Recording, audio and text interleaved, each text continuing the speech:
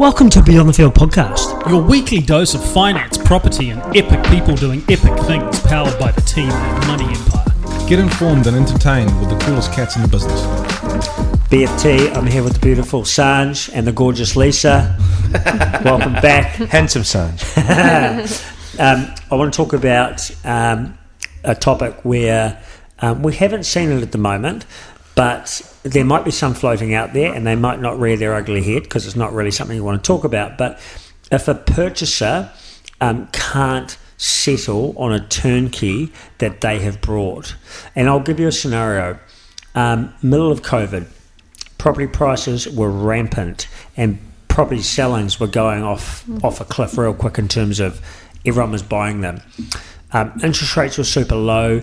Debt servicing was really strong for a lot of people because test servicing interest rates, I believe, were down, Lisa, and you can jump in on that and all that kind of stuff. So credit was flowing, right? They wanted the economy stimulated. But I've brought off the plans in the middle of COVID based on a pre-approval then. And with a lot of builds, my development or my property that I've purchased has been pushed out for whatever reason, supply issues, time frames, lockdowns, whatever, and it's been extended over that 12 or 24 months. And in that time, things have happened. And in this scenario, it might be that initially I had a 20% deposit, but that property has now fallen in value by 5%, which is actually normal. But I then have to stump up that extra 5%, right? Yep. So if I in those scenarios, or I can't get finance, in this scenario, if I can't settle as a purchaser on that property, what actually happens? And this is just opinion based. We're not going to get into factual because if we are, we're on a solicit here, but just opinion based. One would be you'd lose the deposit because you would have been unconditional maybe a year or so ago. And that's so your it's legal a legal obligation. Legal binding agreement. Legal obligation. So you can lose your deposit. Lose your deposit. Wow. The other thing would be that the developer could start charging you daily interest for not settling on time. For not settling, for delayed settling. I think that's quite standard too for anything. Yeah. Any purchase doesn't have to be turnkey. If you're if the settlement is delayed for any reason, then they may charge you additional interest. The other thing could be that then the developer tries to on-sell, and if they on-sell at a loss, then you are required to pay. So they could have a crack at you to make up that shortfall. Yeah. Wow. There's some scary thoughts out there. It is. Touch wood, I haven't had any clients go through this, but it is a reality and it does happen out there. I think what's important, what should a purchaser do, obviously pre-plan in the situation, but what should a purchaser do if it's coming up to the settlement and they know that they may not be able to settle or something's gone astray? Something's changed. They really need to, so if they are dealing with a mortgage advisor or any lender as such, they really need to engage as soon as possible. So if they know if there's anything changing in their life that may impact, then they do need to get in touch to, I guess, look at different options, make a plan well before settlement. Because they might have had a 20% deposit at the time. The property price might have dropped by 5% because that's quite standard at the moment. And the lender might actually go, hey, we can actually let you do a high LVR loan.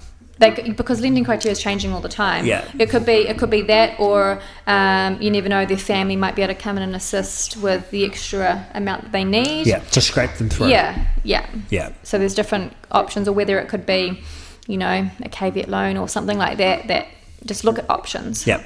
What do you think, Sanj? Well, I was sort of thinking practically from you. Yeah, well, not just that, not even that. If you're thinking of going into a turnkey kind of situation, maybe think really carefully what your it could be your family situation, what it's going to be in 12 months' time. Now, you can't control everything, but there are things that you can have a plan towards. If you're thinking of, I don't know, I'm just throwing something out here.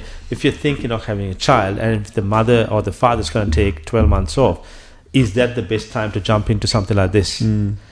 Those kind of things could be, you just have to plan ahead for something like that. A lot of people coming out of COVID have gone, hey, I want to change my lifestyle. The first thing I'm going to do is change my job. Yes. And we've known people to go self-employed on a whim. Yeah. And they might have brought something that would have a huge impact on servicing ability. Huge.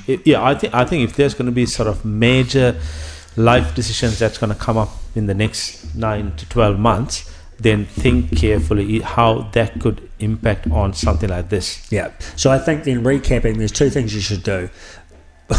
Well, if we work backwards, if you're in this situation, don't put your head into a dark closet and forget about it. Reach out to your lawyer, see what you can do and how you can maybe get by this. Reach out to your mortgage advisor if you've got one, or your bank if you need help in that space.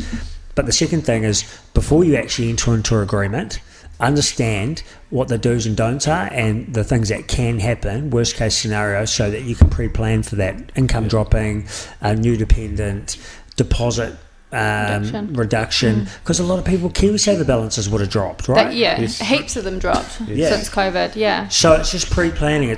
We always talk about proactive, not reactive in our company, and that's why you should come see Money Empire. Thanks for listening to Beyond the Field. If you enjoyed this episode and you'd like to help support the podcast, please share it with your mates or leave a rating and review. To catch all the latest, you can follow us on Instagram at Beyond the Field Podcast, or send us an email at info@beyondthefield.co.nz. Thanks again, and we'll see you all next time.